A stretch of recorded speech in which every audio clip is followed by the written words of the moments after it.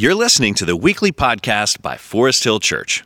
Here you'll find a place to grow in your faith, get to know what the Bible's all about, and hear what it looks like to follow Christ. To watch our services live or find the campus nearest you, visit foresthill.org. If you're a parent, search for our new Forest Hill Parenting Podcast and subscribe to get new content tailored just for you.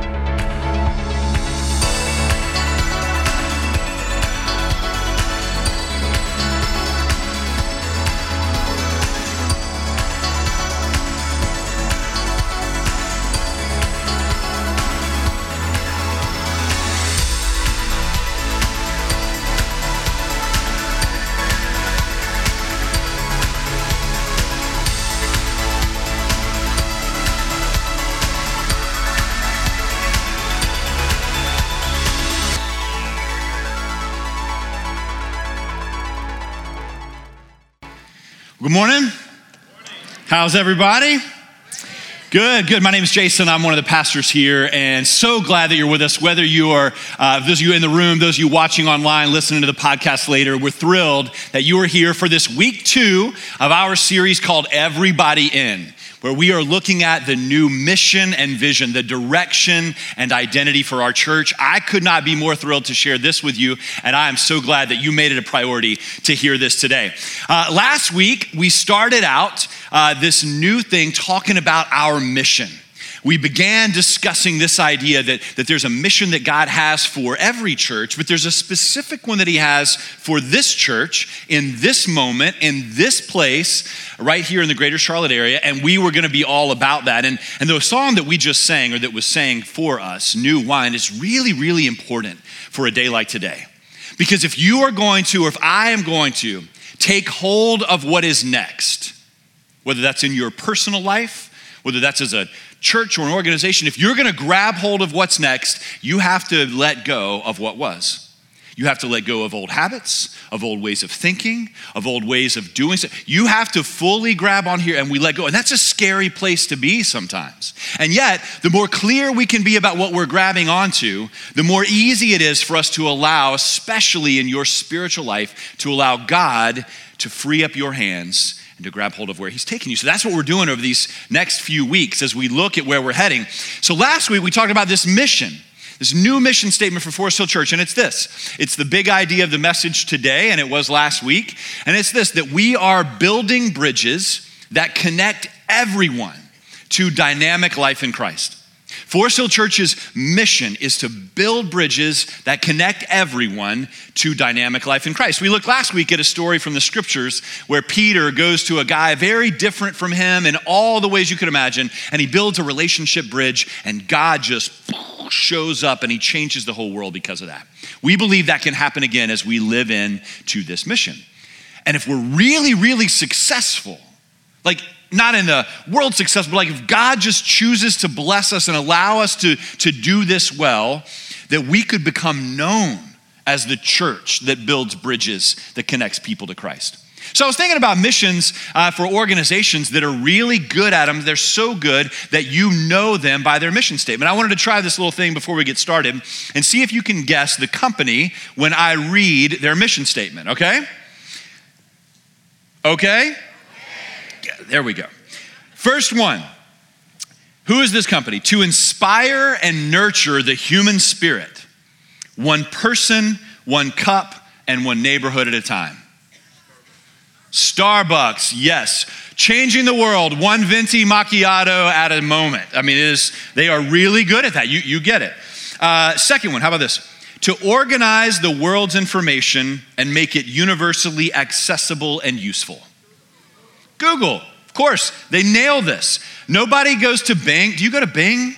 No, you don't. You go to Google, right? This is the thing. They're really, really good at their mission. How about this one? This is a little trickier. To do everything possible to expand human potential. to do everything possible to expand human potential. Would you be surprised if I told you it's Nike? Nike's mission is to expand human potential. Right now, all over the country and all over the world, they're expanding the potential of parents' wallets as they release Air Force Ones and the Air Jordans again, and they're like $1,000 for some of that. They're really stretching things, but their mission stated is to expand human potential. So they use nanotechnology in their shoes. They are working really hard to push. And all of those companies, even though you can guess some of them and you know them by their mission, part of the reason that we know them so well is not just what they say they want to be about, it's how they go about doing it. See, lots of coffee companies can bring a good cup of coffee, but Starbucks intentionally creates, through some values that they embrace and that they embody, they create environments that are supposed to inspire you, whether that's seeing on the wall the fair trade farmers who are growing your shade-grown coffee and how it gets to you, to the stuff they put on their cups. They're always thinking of how to inspire humans through a cup of coffee. So, if Forest Hill Church got really, really good at being known for our mission, one of the ways that's going to happen is when we fully embrace and live out these values, these principles. I'm sure mission statements get painted on the walls of companies all over the place, but the people who actually do the work day in and day out, there are some principles that they put into practice, and they can line themselves up to see, how am I doing regarding the culture that we want to create. So I'm going to tell you today about the culture that we're going to create here at Forest Hill Church. It's going to be an opportunity for every single one of us to grow individually, and collectively, as we embrace and do this, I believe God will bring success and fruitfulness in the mission that he has placed us on. So, before we jump into that, we're talking today about basically this idea that there are principles, foundational things that we need to embrace. And I want to read for you one passage of scripture that contains, really when you boil it all down, the principle behind the mission that God has been after throughout the entire course of human history. It's found in Ephesians 2. I'm going to ask, if you're able, would you stand as we read? I'm going to be reading from Ephesians 2, first 5 verses, then I'm going to skip to verse 12 and read a few more, and then I'll have you seated. So listen to this as God's primary principal value for his work in the world.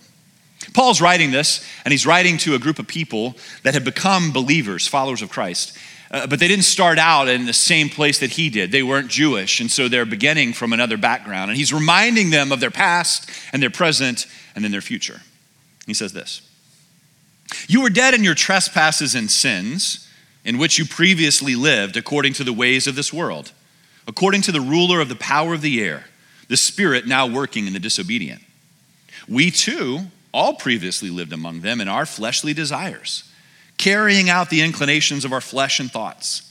And we were by nature children under wrath, as the others were also." Paul says we were waiting the impending judgment that was to come. Like the shadow from a bomber plane flying above us, the bombs dropping, it's coming. There's no escaping this. We're just waiting. And then the two words that change everything. But God, who is rich in mercy, because of his great love that he had for us, made us alive with Christ, even though we were dead in trespasses. This beautiful line, you were saved by grace. At that time, you were without Christ, excluded from the citizenship of Israel, and foreigners to the covenants of promise, without hope and without God in the world. You were outside, disconnected. But now in Christ Jesus, you who were far away have been brought near by the blood of Christ. For he is our peace, who made both groups one and tore down the dividing wall of hostility. In his flesh, he made of no effect the law, consisting of commands and expressed in regulations, so that he might create in himself, get this, one new man from the two, resulting in peace. He did this so that he might reconcile both to God in one body through the cross, by which he put the hostility to death. This is God's word. You can be seated. A lot of words. Let me boil it down for you. You and I didn't have a prayer We were gonna be disconnected and separated from God forever, but God, in a moment, only because he wanted to, chose to rescue and save all of us who would accept the invitation. He did it not because of our performance. He did it simply because he was enamored with you and me and he wanted us in the family. And so he gave his life on the cross, he resurrected from the dead, and now he invites us to come in. And then on top of that, he says there's a major division between those of you who are a part of the family by blood or by ethnicity and those who are far away. And I'm gonna deal with that too. So in his own body, Christ put to death the hostility. In essence, he says there are no more reasons, if you're in Christ, if you have come into this family, there are no more reasons for you to be separate. Nothing that the world, that culture, that anything that causes you to tribe up, to kind of separate up, none of that matters anymore. Your oneness is found in him. That's the principle by which every church and every mission should operate on, bringing the gospel and separating the hostility and the divisions. That's how it is in the value, but in practice, it gets kind of messy. You have to then take that and how do you do that in real life? And so we look at the early church, at a picture from Acts 2 of how this group of believers who had heard those words from Jesus, who had read those words from Paul, who began to live out the faith in a new way, a really striking way, how they did it. In Acts 2:42, we read this. It says, that group from all kinds of backgrounds devoted themselves to the apostles' teaching, like the fundamentals, to the fellowship, to the breaking of bread and to prayer. In essence, we boiled it down to like, let's keep learning about this Jesus and about what God is doing. Let's be in community with each other and let's pray.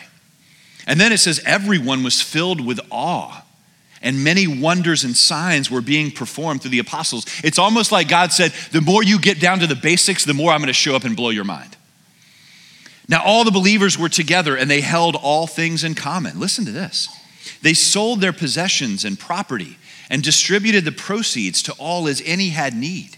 Every day they devoted themselves to meeting together in the temple, and they broke bread from house to house. They're in each other's homes. They're making sure they're all taken care of. People aren't acting as if their stuff is just their stuff. This is a brand new way of thinking and being. It says they ate their food with joyful and sincere hearts, praising God and enjoying the favor of the people. So the principle put into practice yields this next line. This is the product. And every day, the Lord added to their numbers those who are being saved. When we get back to the basics, we put it into practice in a community across all the things that should divide us. God chooses to bring and add people to his family. When we build bridges that connect everyone to Christ, to this dynamic life that he's offered, God does the work, right? So that's kind of our principle and practice. As we move forward for today, I'm gonna lay out some values, some ways that we're gonna do this as a church. And I'm gonna ask you, and I'm asking myself, that I would begin to cultivate this and grow it in my own life. Because we're about the mission, but there's a certain way we wanna go about doing that mission because we believe God's placed us here for this purpose right now. So let me start. On your outline that you got handed when you walked in, one side there are 4 essentials and a bunch of scripture references. Then some space for you to write notes. Hope you don't write big. On the back side are a list of essentials, and we'll talk about more of those in just a second. But I'm gonna go really fast today because I got a lot to cover, and our production people are really mean. They beat me if I go too long. So here we go. I want you to buckle up and get ready. First value, we as a church stand on the essentials. We stand on the essentials. We keep Jesus first. We prioritize the gospel. We're rooted in the authority of Scripture. And we're led by the Holy Spirit. Foundational to any church. This is the orthodox evangelical position of any church that says, I'm falling in line with what God has always been doing in the course of Scripture, in the course of history in his church. We are gonna be about that. Here's what that means. There are all kinds of things, and you've probably been a part of it. You've seen it before. There are all kinds of things that can trip a church up, that they can fight about, the way that you baptize somebody or don't, how you pray or don't, all kinds of things that are really, they're important, but they're not essential. And we are, as a church, are gonna say, and we've never done this, we're not gonna allow those non-essential things to create divisions from us and fight over stupid stuff. Because there's a whole world that needs to be served and brought this message, and we're keeping that the main thing. Jesus is gonna be our priority. We are going to do it. Paul says it this way, and he talks about in this really beautiful passage in Colossians 1. I just want to read it to you. Here's how he describes Jesus being priority, and this is the way our lives need to be as well. He says, Jesus, he's the image of the invisible God, the firstborn over all creation. For everything was created by him in heaven and on earth, visible and invisible, whether thrones or dominions or rulers or authorities. All things have been created through him and for him. Everything is for him. He's before all things, and by him all things hold together. He's also the head of the body, the church. He's the beginning, the firstborn from the dead. You see how many first, primary, ultimate things? Jesus is the point. So that he might come to have first place in everything. For God was pleased to have all his fullness dwell in him, and through him to reconcile everything to himself, whether things on earth or things in heaven, by making peace through his blood shed on the cross. The point of that passage is everything that you and I do is about, by, for, through, and with Jesus. And we're going to keep ourselves laser focused on that. But secondly, we're going to also stand on the authority of Scripture. See, we live in a time, and you know this, we live in a moment where culture's changing so rapidly. And there's so many things that come up. If you allow yourself to get blown by every new thought, every new worldview, every new decision that comes into play because of how the world has progressed, if you don't have a solid foundation to stand on, you will be tossed, turned, blown away, absolutely confused. And just like my brother, when he was in the military, he went to basic training, and they taught him, if you've been there as well, like in the thick of war, in the fog of war, when uncertainty and your emotions come up, you got to go back to your training, go back to the basics. That's what this is. We believe all of Scripture is inspired by God and useful, and that all of it has authority over our lives. So we're not going to invent new stuff. We're not going to invent new ways of thinking about God or Jesus in this. We're going to stand on the foundational truths of the faith. But we're going to interpret and use that in a way that helps us reach the people that we need to reach to be bridge builders in our community. We're going to stand on the essentials. We're starting in 2 weeks a series on the Gospel of Mark. We're just going to look week by week, chapter by chapter, at Jesus' life and how he lived out the dynamic life we're talking about and how you and I can find it. It's going to be a powerful way for us to just immerse ourselves in the Scriptures and remind ourselves that that is our foundation. When you get confused, you go back to the basics. I'm hoping that that's going to help, because in just a week or so, I'm about to step into a journey that's scary. It's a brand new thing for me. I'm about to become a volunteer head coach for my daughter's soccer team. That's right. And I know nothing about soccer. I'm not joking. I mean, I get the basics, like the ball goes in the net and you can't use your hands. But beyond that, I'm pretty useless. And the whole, you know why I'm doing it? The whole reason that I said yes to this is because Jessica told me to. But really, it's because I believe that there are some basics, some fundamentals that the person from Charlotte Soccer Academy promised that she would give me, that when I got confused or the kids were rebelling, I could just go back to these principles. I don't have to know everything. All I have to know are the fundamental practices, right? So in the moment when I'm facing the most intimidating group on the planet, 6-year-olds and their parents, and they're realizing that their kid is not going to end up on the U.S. national women's soccer team because of me, I'm going to go back to just the fundamentals. This is what we do in life when we keep Jesus first. The gospel is our priority. Stand on Scripture and get led by the Holy Spirit. No matter what comes at you, you pull back and you say, get back to the basics. And that's the kind of church that we're going to be. Second value that we're going to use. First, stand on the essentials. Second, we are going to cultivate kingdom diversity. Cultivate kingdom diversity. By that, we chose that cultivate word intentionally, because we're not saying we are going to welcome diversity or we are going to embrace diversity or we're going to be okay with diversity. We are saying we are going to intentionally do the hard work of planting, tilling, fertilizing, watering the soil to make sure that we are cultivating what we believe God has said his kingdom is supposed to look like. By that, we mean we believe that God's love for the whole world compels us to break down barriers and be a church where all people belong. Standing on the essentials, we are going to cultivate kingdom diversity.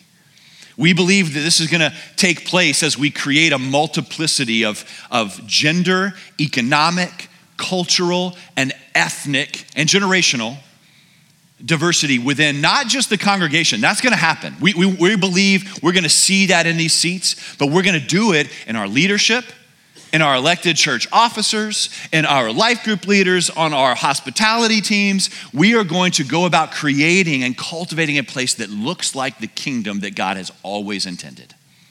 Because when he shows up, all people are welcome. We're building bridges for everyone to come in. But in our world, and indeed in the world for all of human history, that requires effort because we don't do it naturally. One of the most beautiful places this happens in Scripture is in a church, one of the very first churches that come to be in a place called Antioch. This is found in Acts 11 and then 13. And in that place, Antioch was this really important city. It was a super cosmopolitan, very urban, the third largest city in the Roman Empire at that time. And so it's very much like where we would live right now. It had lots of ethnicities and lots of people from different backgrounds that had come together. And the city planners decided that in Antioch, they were going to keep the peace by keeping people separated. So literally down the middle of the city, there's a wall that gets erected. And on one side are Syrians, and on the other side are Greeks. The city of Antioch now is in Turkey, but at that time it was Syria. And so they kept them separated like that. But then over time, as more and more people from different places in the world moved to Antioch, they said, well, we can't let them come all together and start colliding with each other. There'll be riots. There'll be, pets' heads are falling off. It'll go crazy if we do that stuff. So we got to keep them separate. And so literally Antioch built 18 different ethnic neighborhoods that they surrounded by stone walls. It kept people in their place according to their ethnicity. Well, what happens, and you can read about this is in history, it's also in Scripture. And as the church came to Antioch, the first believers said, we're going to create a leadership team that is multi-ethnic. You read in Acts 13, and you just read these names. It lists people like Barnabas and Paul and Simeon and others. And if you just look at their names, you don't know this. But if you dig a little bit deeper, they come from all kinds of backgrounds. There are some that are brown skinned. There are some that are black skinned. There are some that are rich. There were some that were poor, highly educated and lower educated people. There were folks that were rabbis before and others who were worship leaders. It is this beautiful mix. And they said, we're going to stand out as we create the church of Antioch, because we're going to invite everybody in to lead. That was an absolute mind-blowing thing at the time. Well, you know what happened? People from all over the city began to literally scale the walls that kept them separated, and they came together to worship the risen Lord Jesus Christ. And as they did that, they stuck out to the pagan Greco-Roman world. Did you know that Antioch is the place where believers in Christ were first called Christians? The reason that we got that name is because the world was stunned and stood up and took notice of the fact that there was something about the identity and the unity in this Jesus, that these followers of some just starting out, nobody really knew what was happening religion, that they found that identity and unity as more compelling than wherever they came from before. And that set the world on fire, because they chose to climb over walls. We don't have stone walls in Charlotte that separate us by ethnicity, but we have every bit as strong and sturdy of barriers between us. Whether it's generational ones, whether it's ethnic ones or language ones, we've got all kinds here. And our call, we believe, for Forest Hill, one of our values is going to be to tear down those barriers and let God create inside these walls what he wants to create. It's what Jesus has always been about, actually. In fact, let me read you two passages of Scripture to show how this is what he was always looking for. The first is in Matthew 28. As soon as Jesus is ready to leave earth after his resurrection, he's telling the disciples, here's how you're going to build my church. He says, all authority has been given to me in heaven and on earth. I got this. Go therefore and make disciples of all nations. Don't let this stay with just people who look like you and like you. All nations. Baptizing them in the name of the Father and the Son and the Holy Spirit. Teaching them to observe everything I've commanded you, and remember, this is huge, I am with you always, even to the very end. That was the marching order. And then we have this writer in the book of Revelation, which is picturing the end. After human history is finished, when God brings his kingdom together and culminates, and we start eternity, this is what it looks like. Revelation 7:9. The writer says, after this I looked, and there was a vast multitude from every what? From every nation, tribe, people, and language, which no one could number. It's as if the mission that Jesus sent them out on has been accomplished. And he's seeing, you did exactly what I asked you to do. I brought those people in as you were obedient to go and cross over those barriers. They were clothed in white robes with palm branches, and they cried out in a loud voice, salvation belongs to our God, who's seated on the throne, and to the Lamb.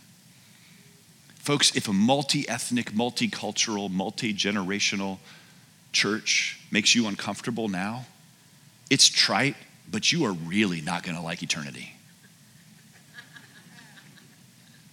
So let's get used to it. Let's build it. Let's live this way. And here's why. The value is so important, not just for the sake of diversity. I mean, the world does that, right? Right now, here's a great example. The Olympics. Right, at the beginning of the Olympics, when everything starts, y'all ready for the Olympics this summer? It's one of my favorite things to do. Like, kids stay up late. It's awesome. I love it. So this year, you're going to think about it differently, because at the opening ceremonies, there's something called the Parade of Nations. And every country walks in, right, with their flag. They're dressed the same. They bring the beauty and the essence of their country, their identity into that Colosseum. It's a really, really striking and beautiful moment. You know what happens at the end of the Olympics, the closing ceremonies, after all the competition's over? All the athletes walk in together, no longer separated by their country. They still have their flag. They still have their skin color, their language, but they walk in now together, as if to say to the world, we are united across all the things that should separate us. That is a picture of us now and then the church in the future. That's what we want to be about. There's this writer, Philip Yancey. Some of you may know him. He's a theologian and pastor. And he writes about this church at Antioch in specific. And he's talking about how the most striking characteristic of the early church, and indeed of us now, is the diversity that's inherent when it's done right. And he says, think about this for a second. He says, Paul, who started many of those churches, Paul grew up and as a young man, then as a rabbi, he prayed this prayer every day. It was a prayer for the rabbis. God, thank you for not making me a Gentile, a woman, or a slave. Literally, that was the prayer. This same Paul, after having his eyes opened and his heart awakened to the beautiful diversity God wants in his kingdom, he writes these words in Galatians. Now there is no longer slave nor free, Jew nor Gentile, male nor female, all are one in Christ. In Paul's own life, the changes happen. Folks, that's what we want to be about creating here in this diversity. That same guy, Philip Yancey, was talking about an Indian pastor that he was interviewing, and the pastor said, you know what?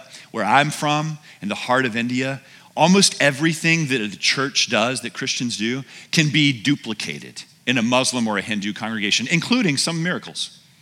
The only thing that we don't see is that Christians, although not perfectly, continue to create communities that are not based on the caste system, the economics, or the race. That's what set it apart. So folks, Forest Hill, we're going to be about that as we move forward.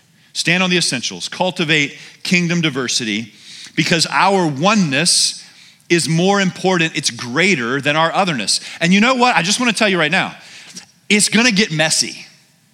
When you let cultures collide like that, it gets messy. And we're not just gonna tolerate the mess, we're gonna create the mess.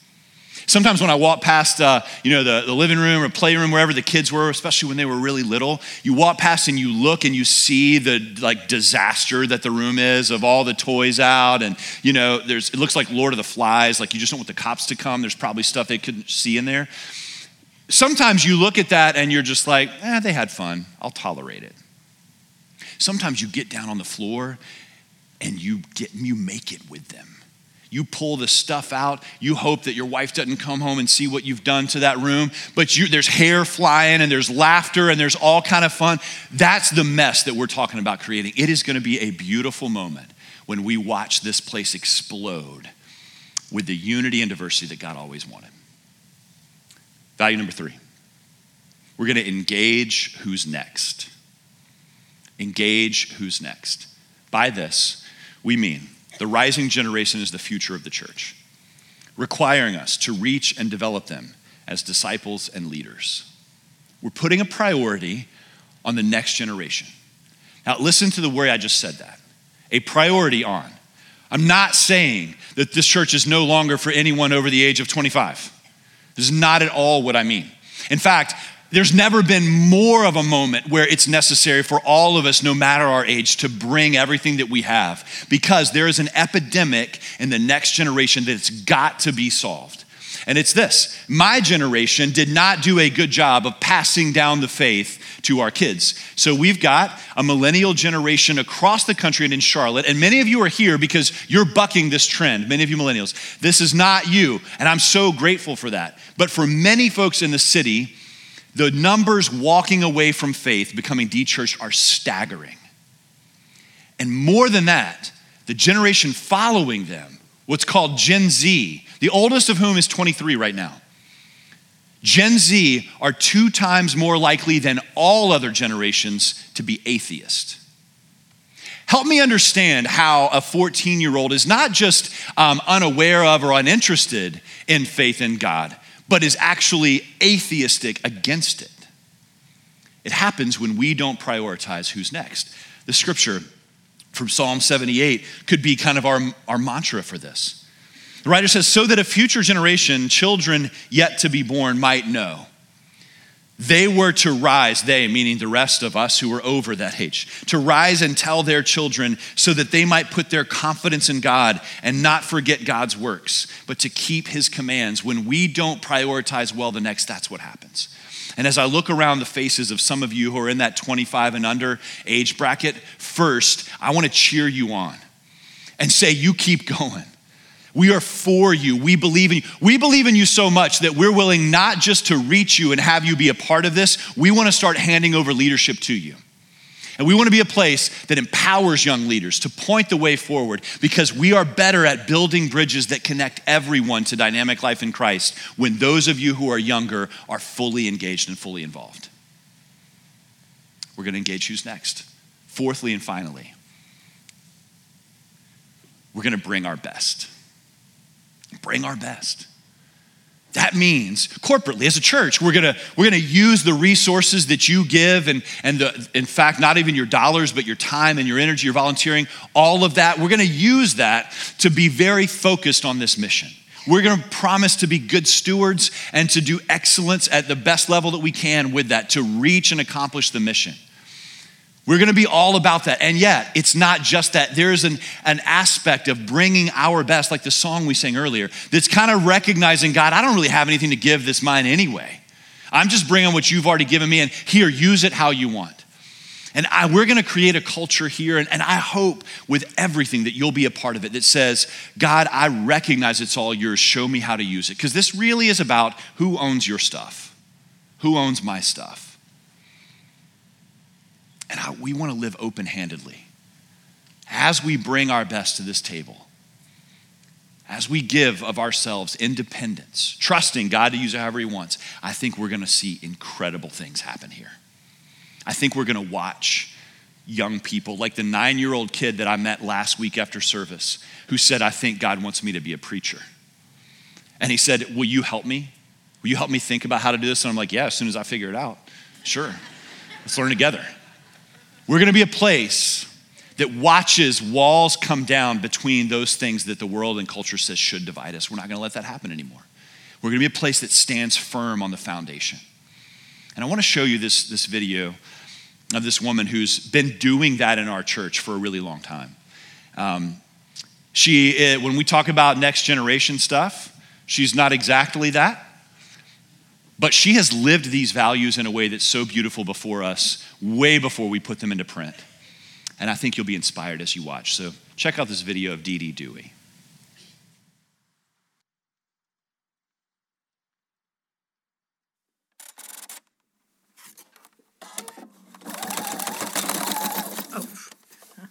Stop camera.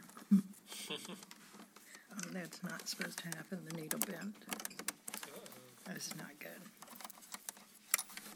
When I was young, when my grandmother taught me to sew, she taught me that you can make something beautiful out of rags, out of anything. That instilled in my heart that all God's creatures were beautiful.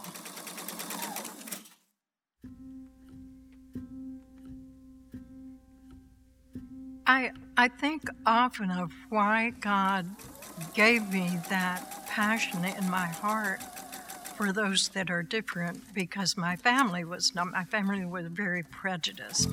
However, when I was in high school, I was a rebel, but I told someone not long ago that I was not really a rebel. I learned that God just took me out of a different chunk of clay. In the 70s, I had gone through marriage. I was a single mom. I met a person, this young man who was a recovering drug addict, and he invited me to church. That's when I met Jesus. It totally changed my life. I wanted everyone I knew to know Jesus. I picked up every hitchhiker on the road. My son thought I was crazy, so I stopped picking up hitchhikers on the road, but absolutely changed my life. We got in the Word, studied Scripture, joined the church. We were surrounded by people who loved us, the body of Christ. Totally changed our lives. When I think about sewing, I think about how God uses us as raw material. He takes that piece of raw fabric to make a garment for himself, for his pleasure.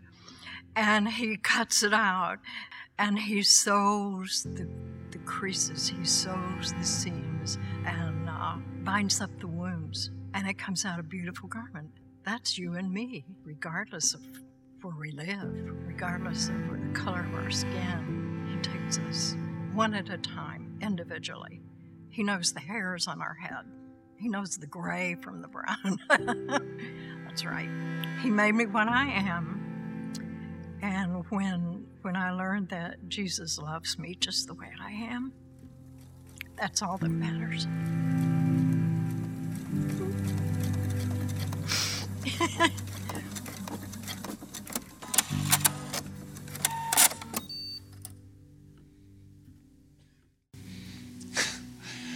Thank you, Dee Dee, for leading the way.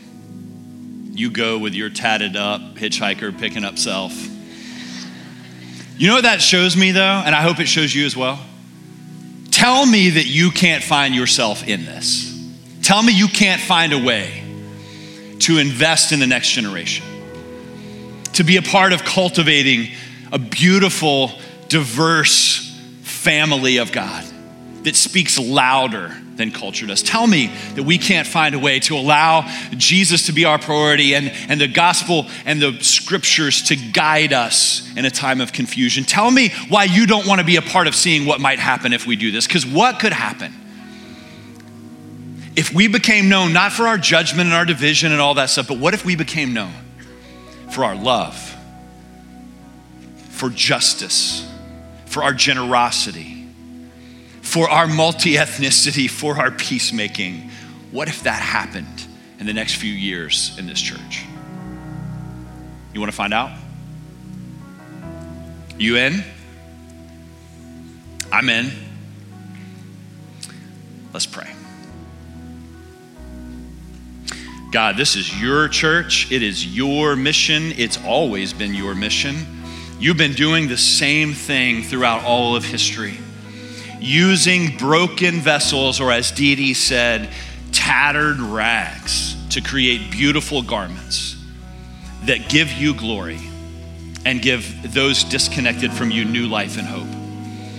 It's what you've always done, and now we stand at this moment where you're asking us as a church to embrace these values of building something that we could not build on our own. We could not plan or strategize this. We couldn't figure out enough clever programs to make this happen. It's only gonna be by your power, and you're inhabiting us, and you're building it for yourself. So God, we surrender to that. I pray that you would help each person who's listened to this message today begin to find those areas where they need to align it with what you're doing. But God, would you give us all the courage and strength to say yes? Lord, I pray that you would rise up a generation of young people who are not only passionate for you, but are just absolutely incredible at leading their peers and passing the faith to those who are next. And that we would get to not only participate, but we get to watch and cheer. And together we would walk into the next 5 years with you saying, thank you that you let us be a part of seeing this beautiful thing take place, God. God, I pray that you would tear down whatever needs to happen between us and in us, and that you would take our lives and cause them to become overflowed containers of your spirit and your love, that we would build bridges, that Charlotte would be connected to you in a way that hasn't happened in decades, because you used all of us to say yes in our individual spheres. And collectively, you put a power in place that changes everything, Jesus. We love you. We trust you. I thank you for this time and ask you now, come. As we all say together, amen. Amen. Let's stand and sing together.